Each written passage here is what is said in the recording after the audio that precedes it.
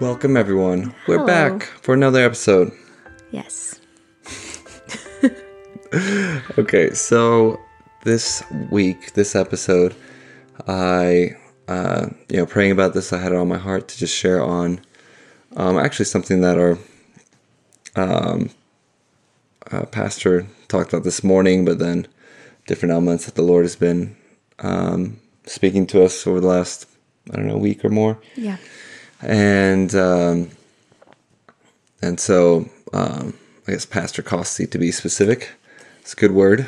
And he talked about basically hunger and desperation for God and growing in that, and that being the main thing of our lives. And I feel like there's a real simplicity to our relationships with the Lord and to the gospel that it's easy to lose if we're not careful. Yeah.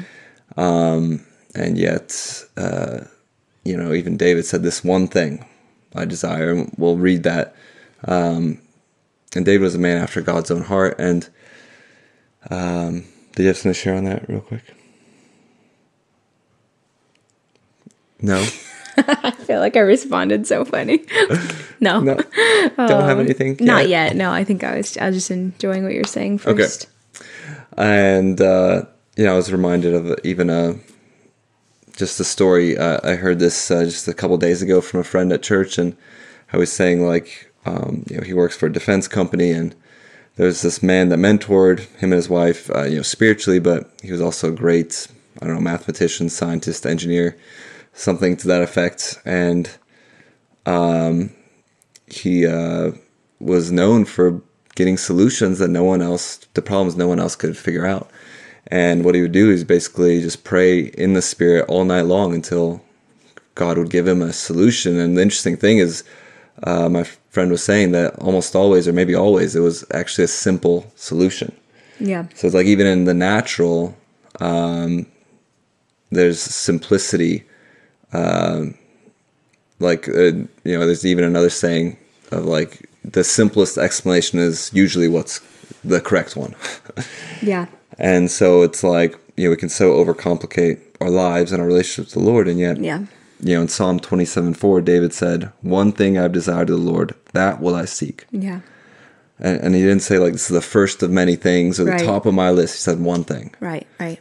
That all the days of my life, that I may dwell in the house of the Lord all the days of my life, to behold the beauty of the Lord and to inquire in his temple. Yeah. And so, for the way I read that or usually pray that is Lord, help me to always be constantly aware of your abiding presence, Right. beholding your beauty and fellowshipping with you. Yeah. And so it's not just a cute saying, it's transformative and encouraging and empowering. Yeah.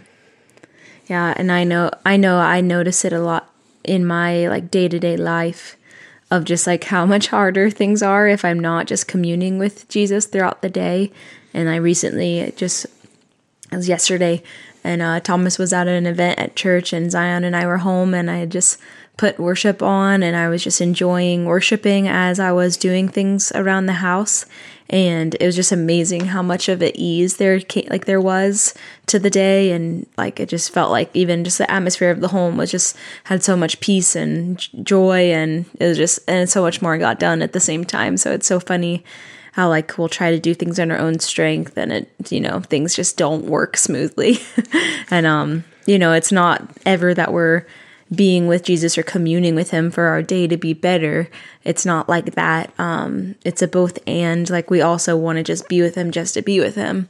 But also you don't have to, leave your prayer closet or leave your time with Jesus and not bring him with you throughout your whole day. And so that's just one of the things that I notice as well, as far as keeping it simple. Just being enjoying him throughout the day. Yeah, it's good. Abiding in him and him in us, which is the key to fruitfulness, is what Jesus told us. So good. So good. Well, we'll keep this one short, and we'll just expand on it next episode. So love y'all. Bless you, and we'll see you next time. Bye. Bye.